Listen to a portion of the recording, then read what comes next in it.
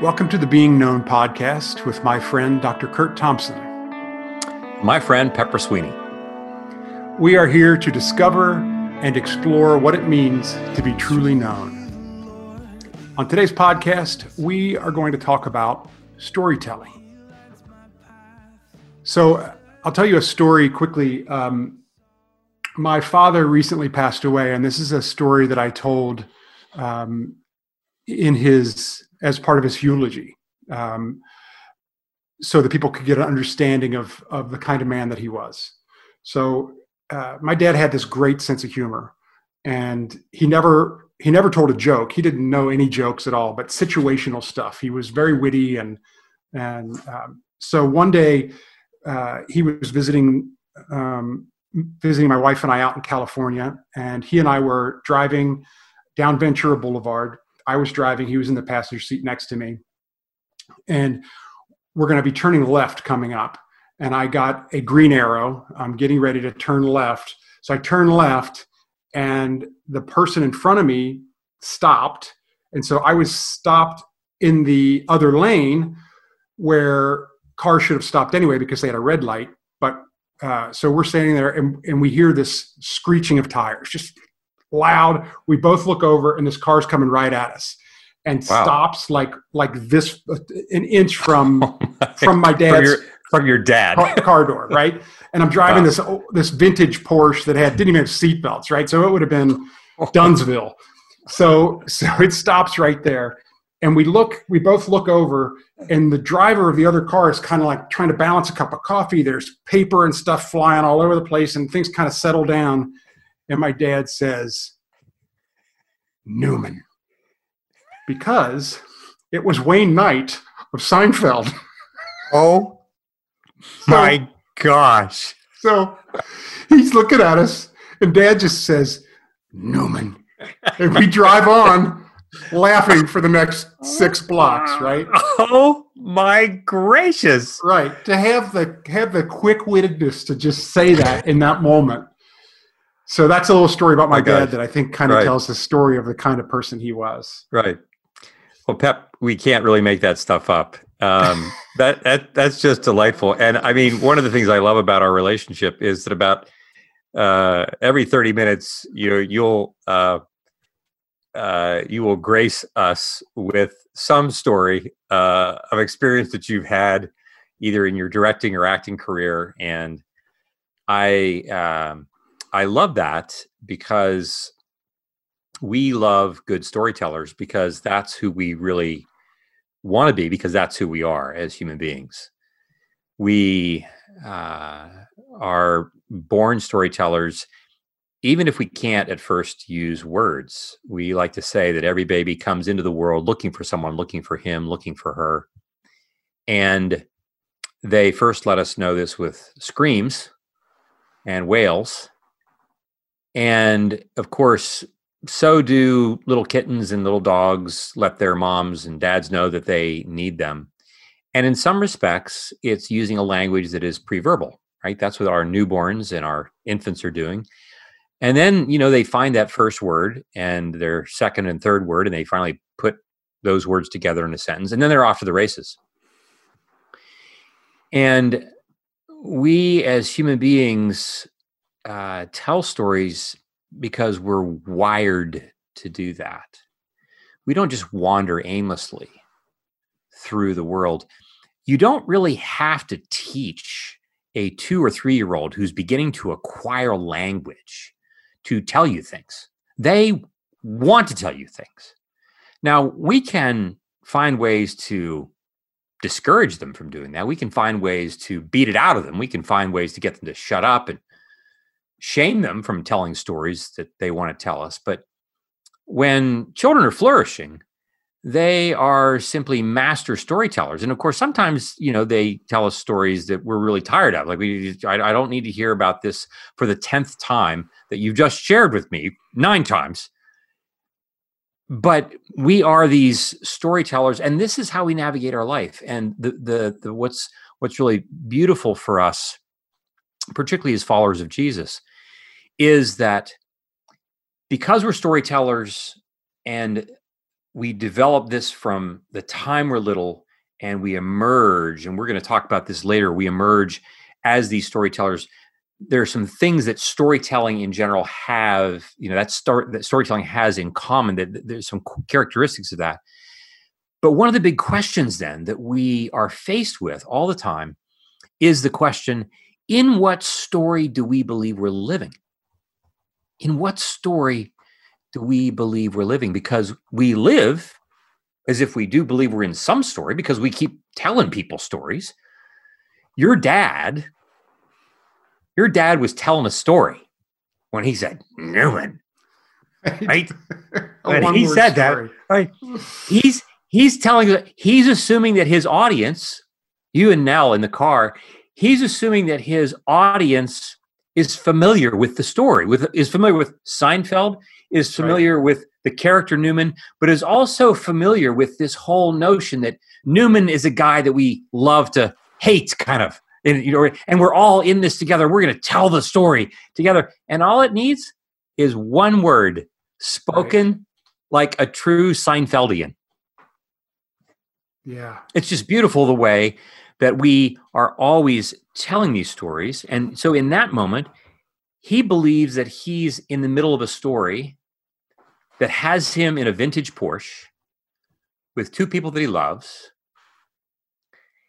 And they've literally just gotten stuck in traffic in one of these like divine moments of appointment in which something happens that is nearly tragic, especially for the car. Nearly tragic.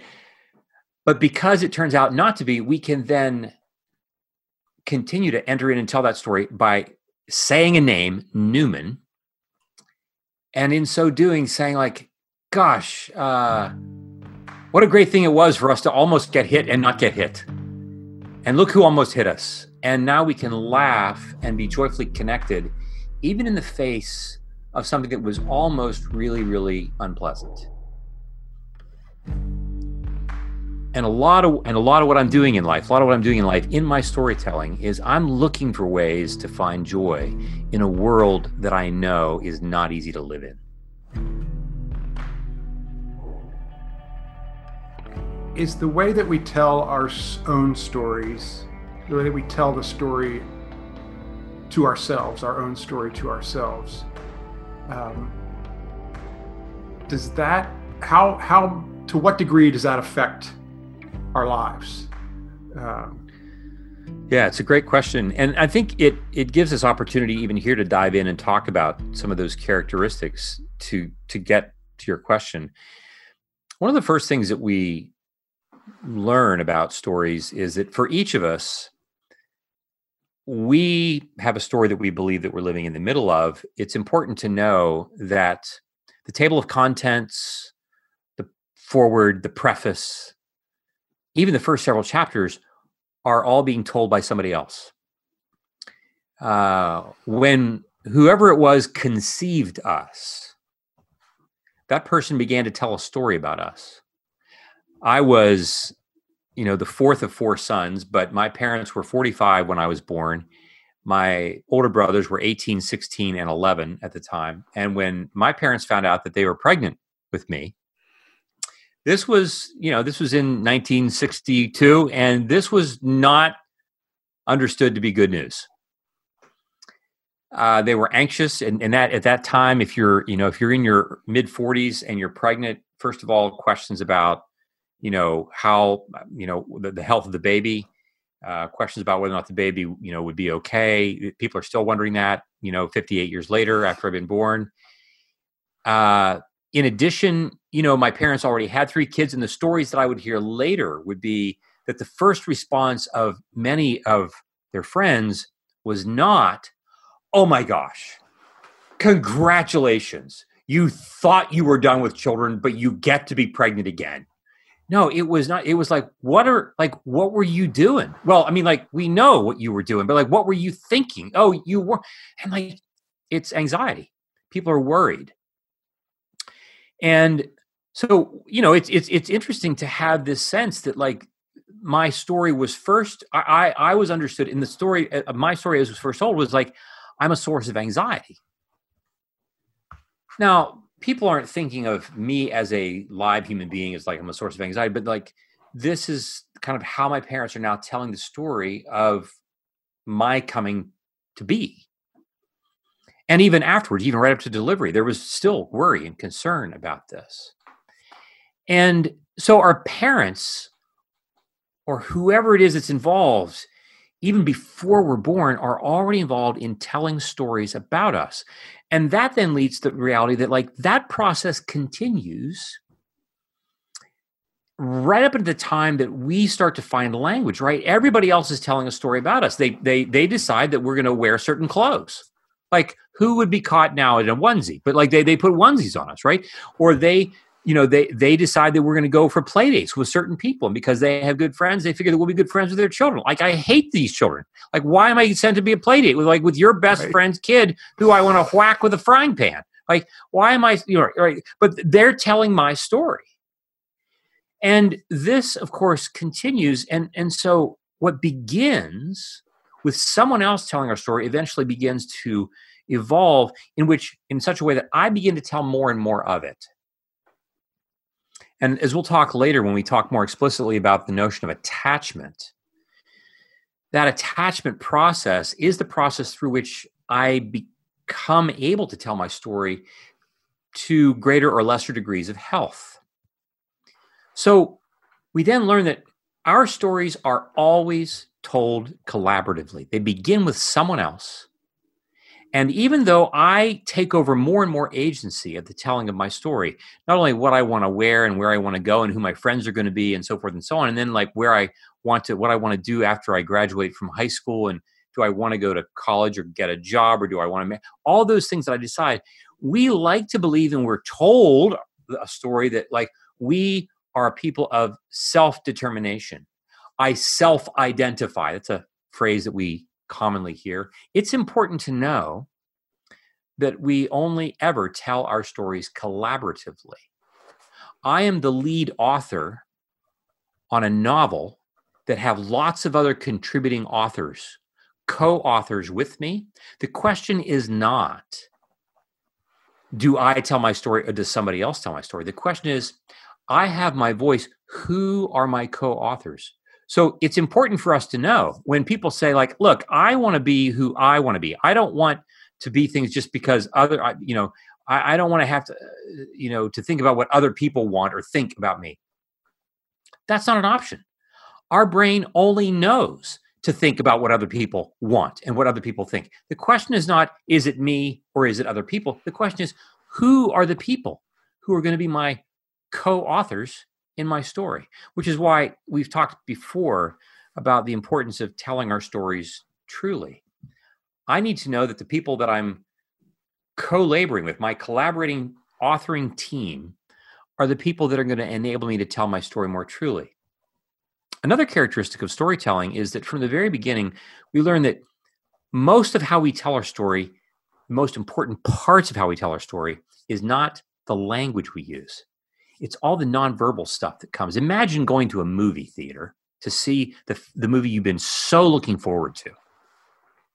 And you get there and the lights go out and then the movie starts to roll, but the only reason that you know that anything is happening is because there's only dialogue. There's no light. There's no music. There's no scenery. We just hear dialogue. That's all we hear words. Not even with much voice inflection. We wouldn't be sticking around for that movie very long. No. If it's true that 70 to 90% of our human communication is nonverbal in nature, it means that a large part of our storytelling has everything to do with what we sense and image and feel in the brain. Things we sense, image, and feel, along with those two other qualities of what we think, which often is what we're referring to with our words, what we sense, image, and feel. And so when we're telling stories, or we invite people to tell stories to us about themselves, like right there, when you were telling the story about your dad, Pat, like Newman, that says so much because your dad was able to tell us something that included something beyond language. And so this is the other thing. When we are telling our stories, when we think about our stories, when other people are telling us their stories, how able are we and how able are we to pay attention to all those nonverbal cues that are telling us things about stories? I'm going to pause with that because there may be other things we can talk about, but there are some other characteristics that we'll get to in just a little while.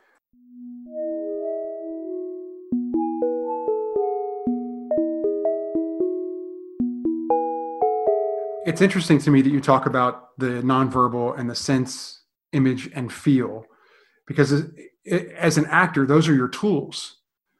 My career has been since really a young age has been all about story, whether it was acting, directing, speech coaching, producing, whatever. It's all about helping people tell their stories, tell my own story. So this subject to me is fascinating.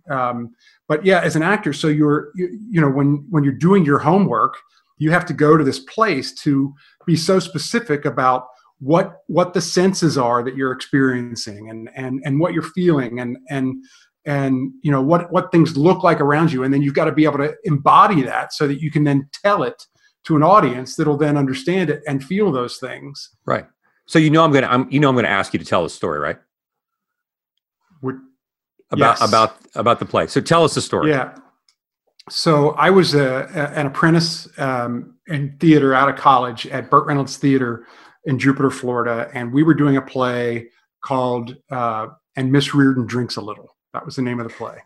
I had a very small role in the play as the delivery boy who comes in with their groceries. It's in New York City. I come into their apartment. I deliver their groceries. We have a scene, and that's my whole part in the play. So I ended up having just tons of time to do these exercises of sense, image, feel, smell. What are the sights? What are the smells? And every night I would sit and I would go through the whole thing about, I'm at the store, we get the call, I'm packing up the groceries, I'm picking the things, I know what aisle I'm on to get the different, products and take it. And I go to the apartment, I ride up the elevator, I go down the hall, it's the third door on the left, I knock on the door, I come in, we do the scene, right? Mm-hmm. So one night I'm sitting as I'm waiting for my cue to go in, and I decided that night, for whatever reason, in my mind, the elevator was out. So I had to walk up these flights of stairs.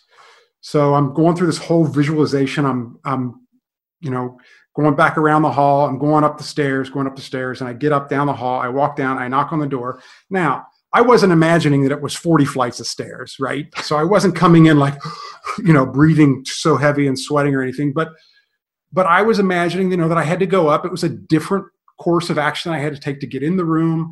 I had to go up a few flights of stairs and go down the hall and go in the room. So I play the scene. I come off stage. I go backstage, and the director comes back, and she says to me, "Why did you take the stairs? Why didn't you take the elevator?" And I was like, "Wait, what?" How'd you pick up on? And she's like, your thoughts have, this was her, and you can speak to this or what it is, but the thoughts that you're portraying have an energy to them that the audience can pick up on. And it doesn't have to be overplayed in order for them to feel them, but you had an experience, you carried it with you onto the stage, and we felt it. Mm-hmm. Mm-hmm. Yeah. And that's just such a powerful expression. What you're describing, I think, is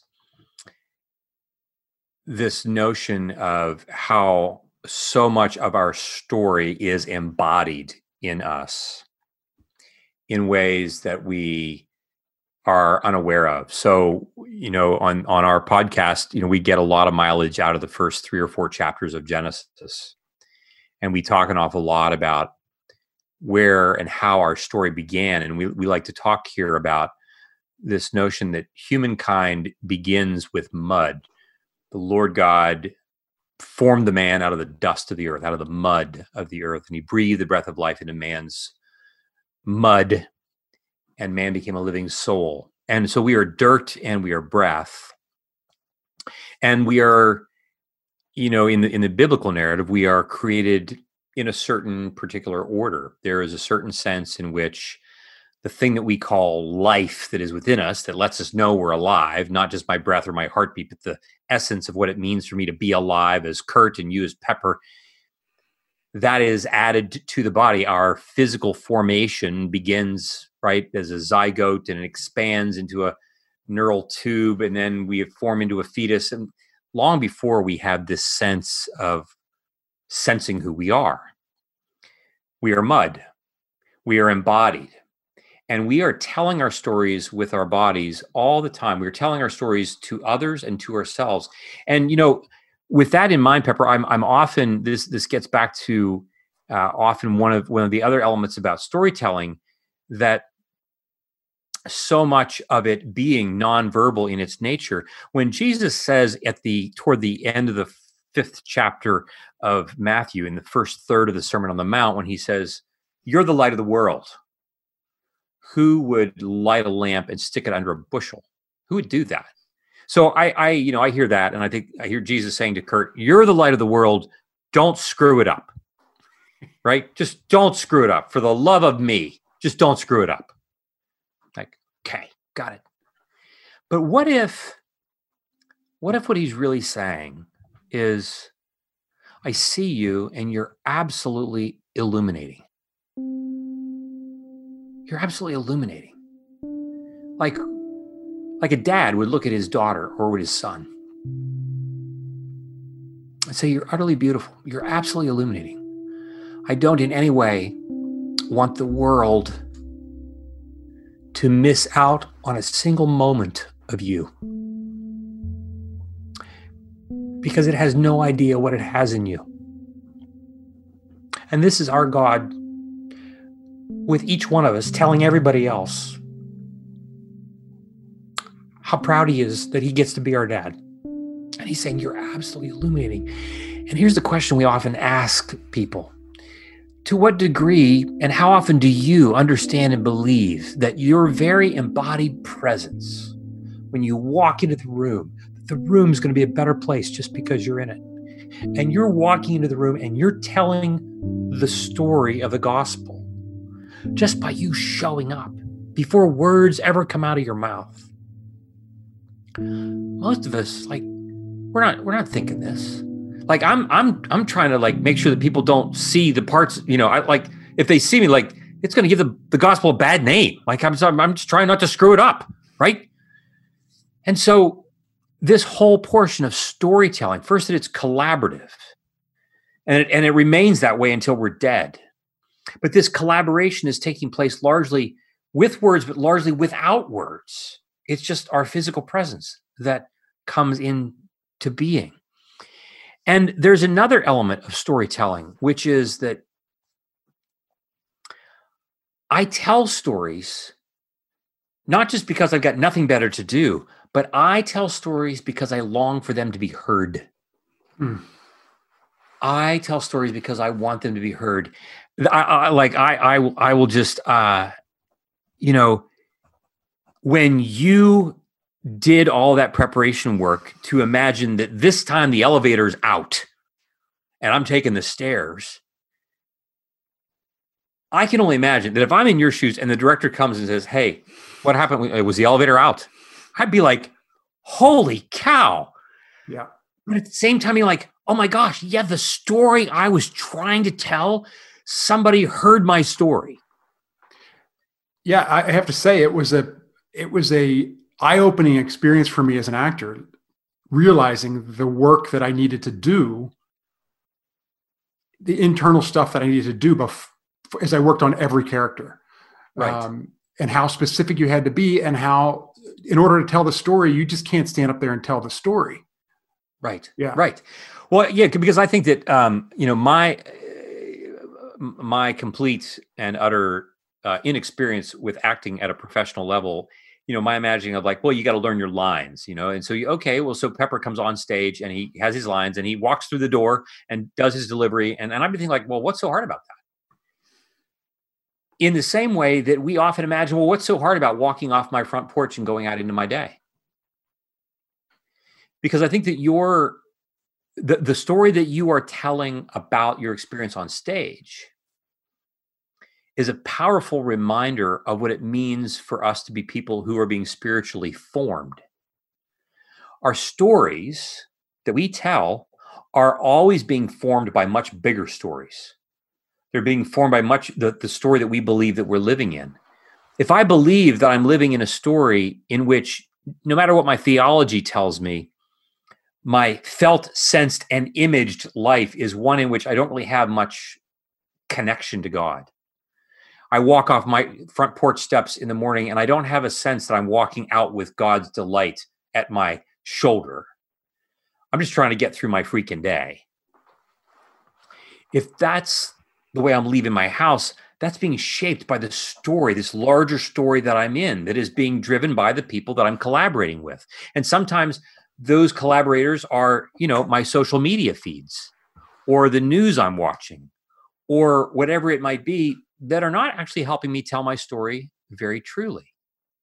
But what you've described in your theater experience is a story in which you're doing really, really hard homework in order to be ready to just walk onto the stage and your story is told. And I think from a spiritual formation standpoint, this is why it's so crucial that we are actively putting in the energy to be in the scriptures, immersed in scripture, immersed in good literature, immersed in a community of people with whom we are making confession and hearing their confession on a regular basis, immersed in practices of worship that are reminding us of the people that we want to become, that I want to be a person of love, joy, peace, patience, kindness, goodness, faithfulness, gentleness, self-control.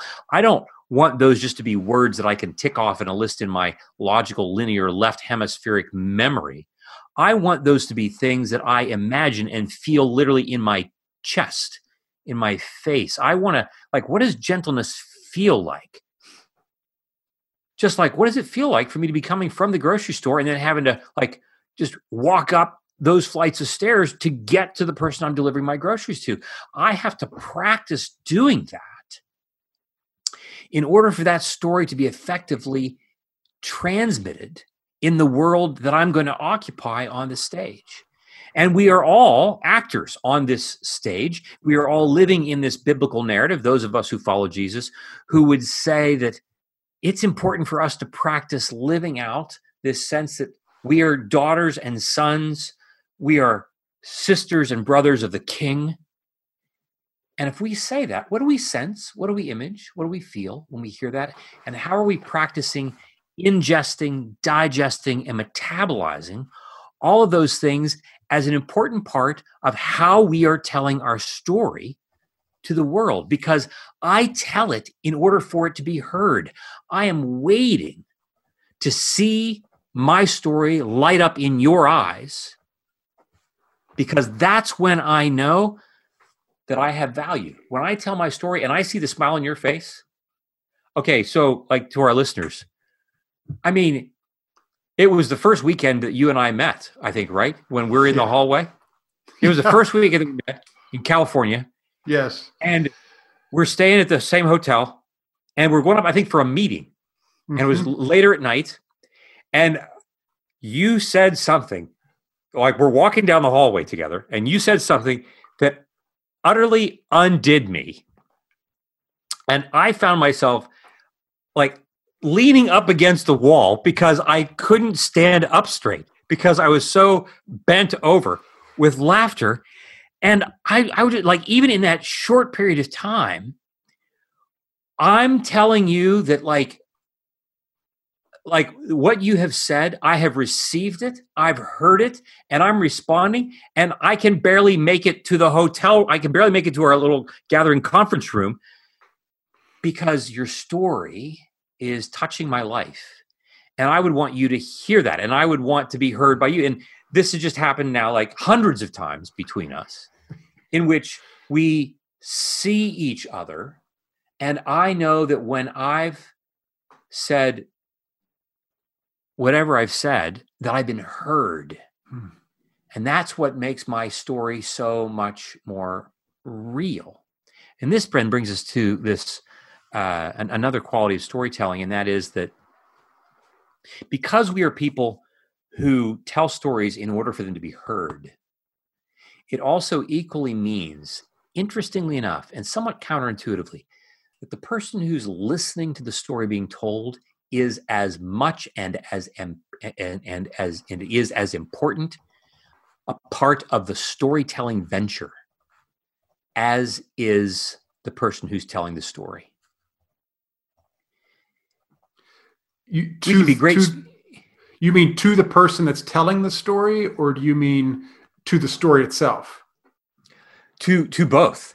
To both. I mean, if you're coming out to the audience in your scene, and the house has 20 people in it, and the house seats 300,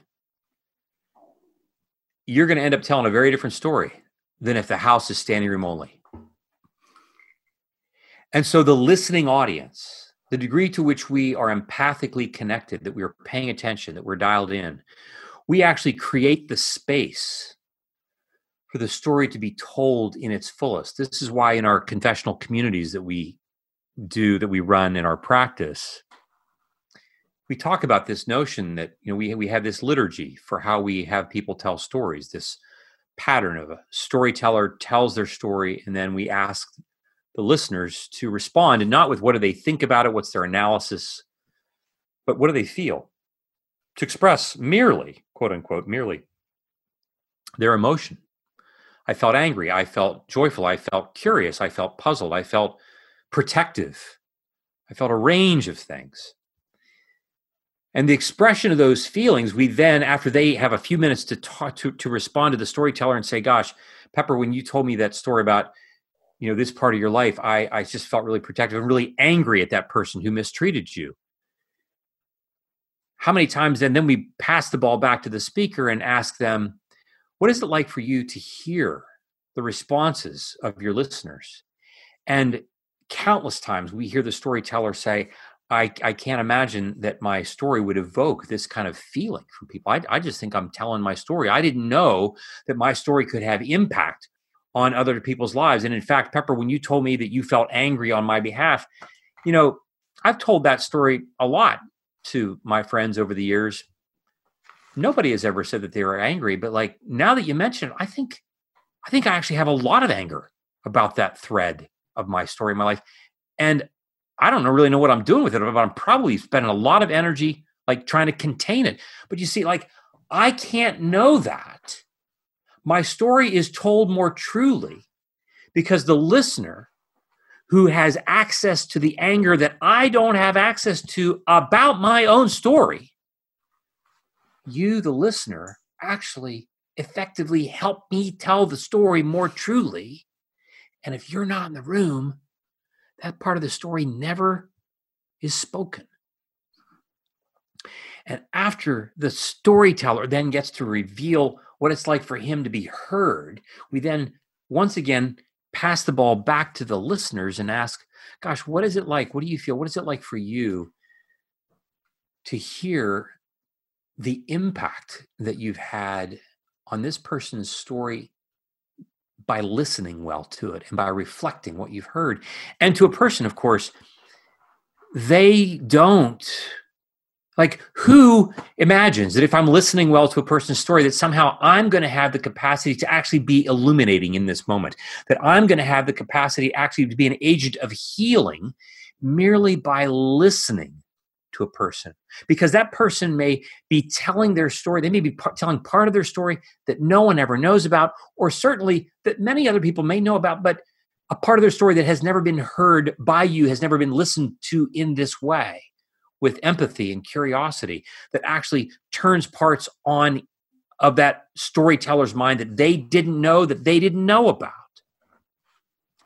And so we see then that this process of the listeners being as important an agent of the storytelling process as the storyteller themselves is again an invitation for us to consider, who are the people in your lives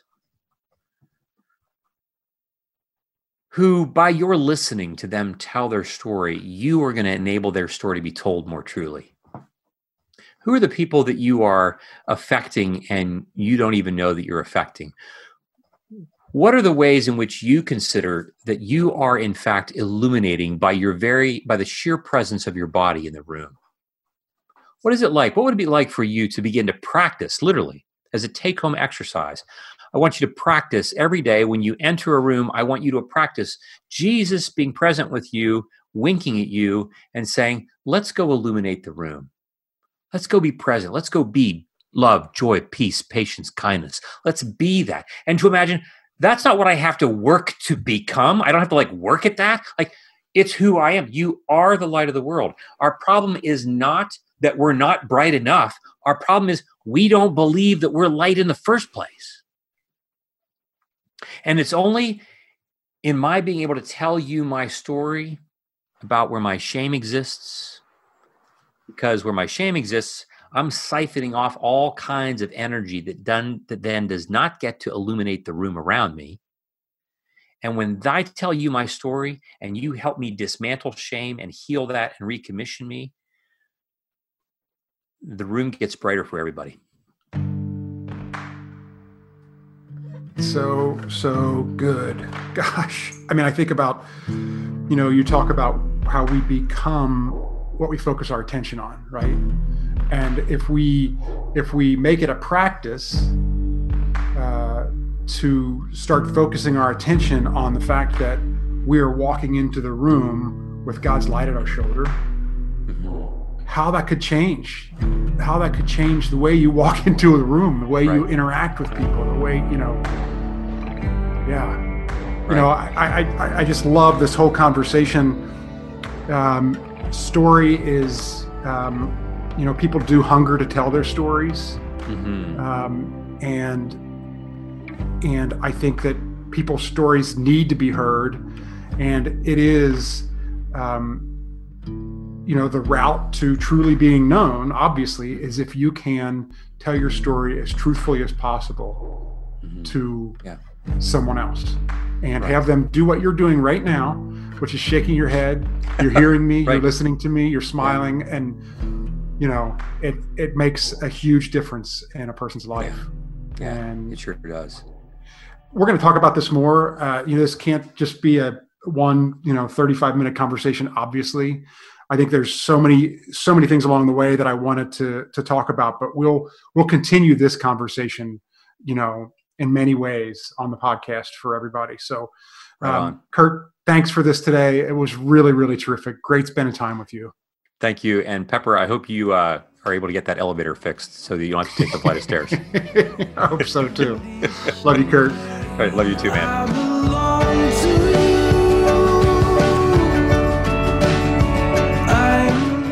This podcast is produced by Kurt Thompson, Pepper Sweeney, and myself, Amy Cella. Audio production and music is provided by Noah Needleman. If you'd like to connect with us, you can find us on our website, beingknownpodcast.com, or you can find us on social media at beingknownpod. Be well and be known.